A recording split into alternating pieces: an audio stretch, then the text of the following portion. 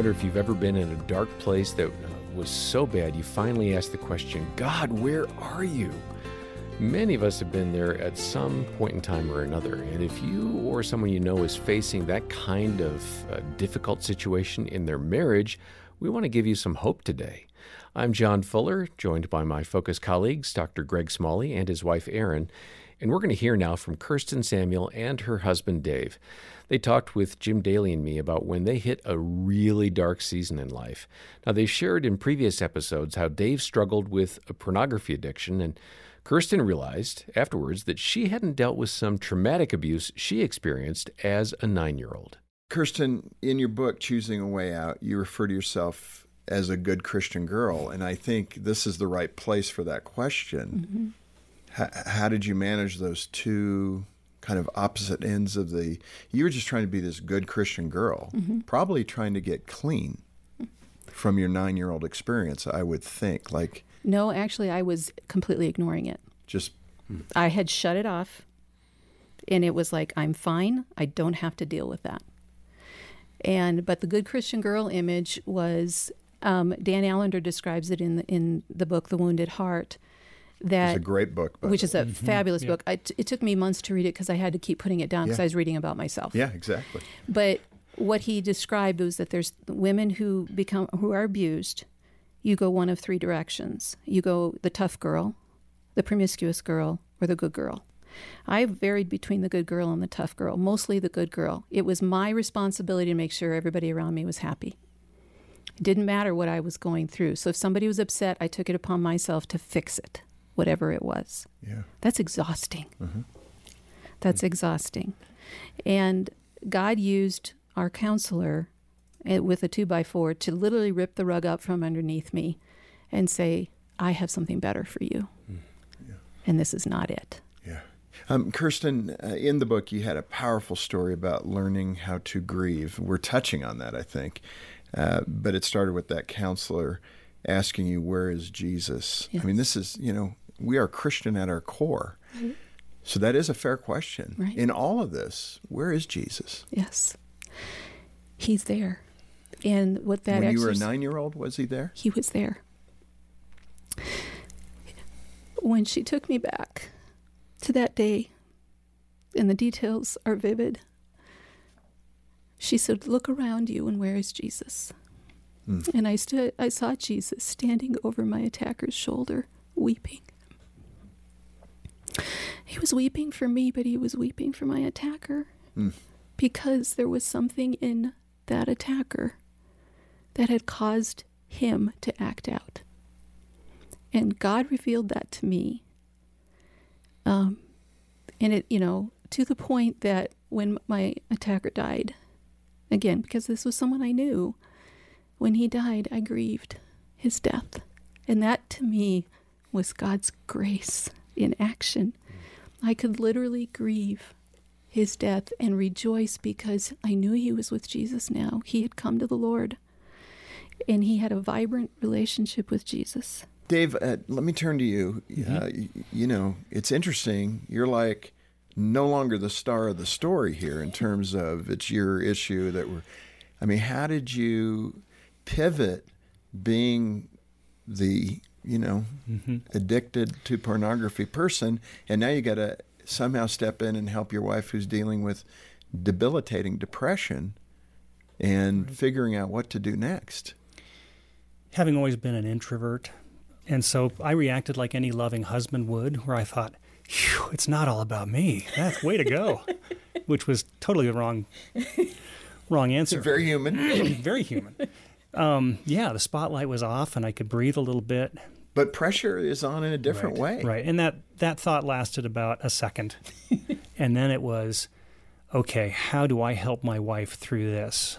And how do I show her the same love and compassion and forgiveness that she has been showing me through my struggles? How do we work through this together? And that was the thought that finally took over life. Yeah. And Kirsten, I'm sure people are wondering, what were the next steps? 1, 2, 3. What happened to you curled up in the corner of your doctor's office? And just describe for them where you've come from and how you're doing. I'm doing great. By the grace of God, I'm doing great. You know, we tell people we wouldn't wish what we went through on our worst enemies, but I wouldn't trade it for the world. Why? Because I discovered who God is. Huh. And he is so much bigger than I thought. He is so much greater than I thought. He has so much more grace for me. And he is a father. He is the one who sustains. And, I mean, you know, everybody's walk through depression is different. I went on medication. I am no longer on medication, but that doesn't mean I won't have to go back on it. Sure. But the big thing in the depression, not only was there the mind fog, the physicalness, the fatigue, all of that, but it was the spiritual. Because all of a sudden, all of my spiritual cliches didn't work. Because I'd hit bottom. Mm-hmm. I had hit the bottom of the pit. And I remember being at the bottom, and I described it as slimy and cold and damp and silent. And I would pray, and it didn't go anywhere. I would read my Bible, and it didn't make any sense. The only thing that made sense to me were the Psalms. And they were the Psalms where David is saying, gnash their teeth out, kill them. And it was all of that, because that was all of the pain and the anger that was in me was finally coming out. And I discovered a few things about God. One, he can handle my anger. Mm-hmm. He already knows I have it. He can handle it. Two, he's not afraid of my questions. And I had a lot of questions because I was like, where are you? Yeah. You're not answering me. And he was bigger. He was answering his question, am I big enough? And he was saying, I'm here. And when I hit the bottom, Jim, I'll never forget the image. I remember I was sitting at home. Dave was at work. I was sitting at home. And I just said, I don't want to go on anymore. And this was the second time that I realized that was the suicidal depression. And I said, I don't want to go on anymore. And I remember crying out and saying, God, where are you? You promised you wouldn't leave me, but I'm alone. I don't know where you are. And I was sitting there with my eyes closed, and all of a sudden I got this picture in my head, and it was Jesus standing with his arms wide open. And he said, I'm right here. And when he said that, I started to breathe. I started to breathe because I knew that my God was real, and he had met me in my point of pain. Yeah. And he would never, ever leave me because he had all of these promises. And he said, I provided for you ahead of time. Look who's in place. And he had people surrounding us. This restoration team, I describe them as a cocoon. Mm-hmm.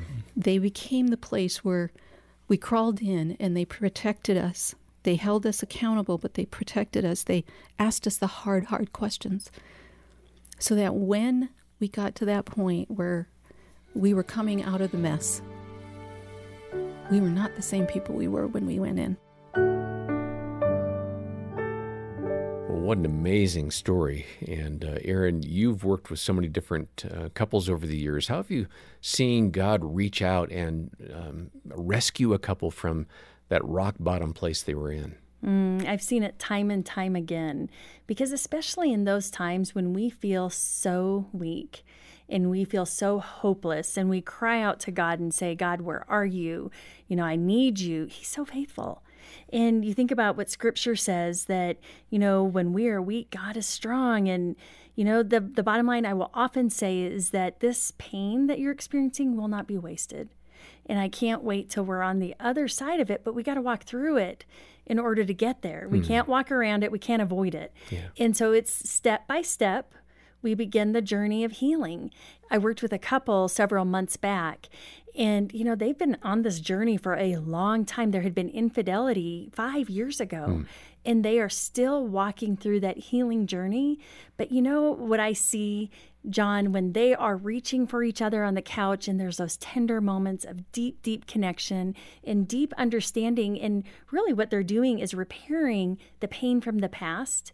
Like, I just get chills on my body. There's times I'm like, I just want to like take a snapshot of this because it's literally a scene from a Hallmark movie. Yeah.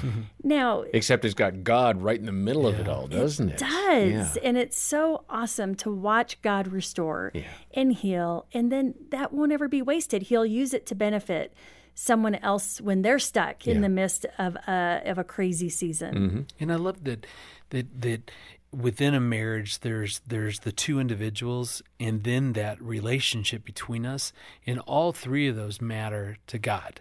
And we often say that God sent His Son to die for individuals, not for marriage. And as passionate as we are, and as God is about marriage, first and foremost, He wants the broken to be healed. He wants hearts mended. He wants us in that journey growing to become more like Him. That's where His strength really comes in, as the individuals really start that to heal and to grow and to learn. They're getting healthier. Well, then the marriage is the true beneficiary of that. Yeah. You know, 2 negatives equal a positive in math, but certainly not true for a marriage. It's as Aaron and I are growing, as we're healing, as we're dealing with our issues and our junk, you know, from the past, that just makes us stronger, and then our marriage can be even more strong. Mm-hmm. And that's what I love, is that God cares about the individuals and the marriage. Yeah. And all three are being healed and are grown. And it's such a beautiful picture. Well, we want to make sure that you find hope in your situation. And certainly listening to this podcast is a great start. But if you need further help, get a copy of the book that Kirsten wrote called Choosing a Way Out, which we're making available today for a donation of any amount to the ministry of Focus on the Family. Your contribution, either a monthly pledge or one-time gift, makes it possible for us to reach out and help marriages around the world. And we'll link over in the show notes for ways to donate and to get a copy of the book. And then we have caring Christian counselors here. If you need to talk to somebody, if you're stuck, if you're struggling, if you find yourself without hope, contact us and let us give you a way forward. We'll be happy to have an initial consultation with you. One of our caring Christian counselors will call you back. They're wonderful, and they'll get you started on a journey of healing. You can schedule that free consultation when you call 800, the letter A, and the word family. Next time, we'll be talking with Greg and Aaron about loneliness in marriage. And for now, on behalf of the Smalleys and the entire team, I'm John Fuller, and thanks for listening to the Focus on the Family Marriage Podcast.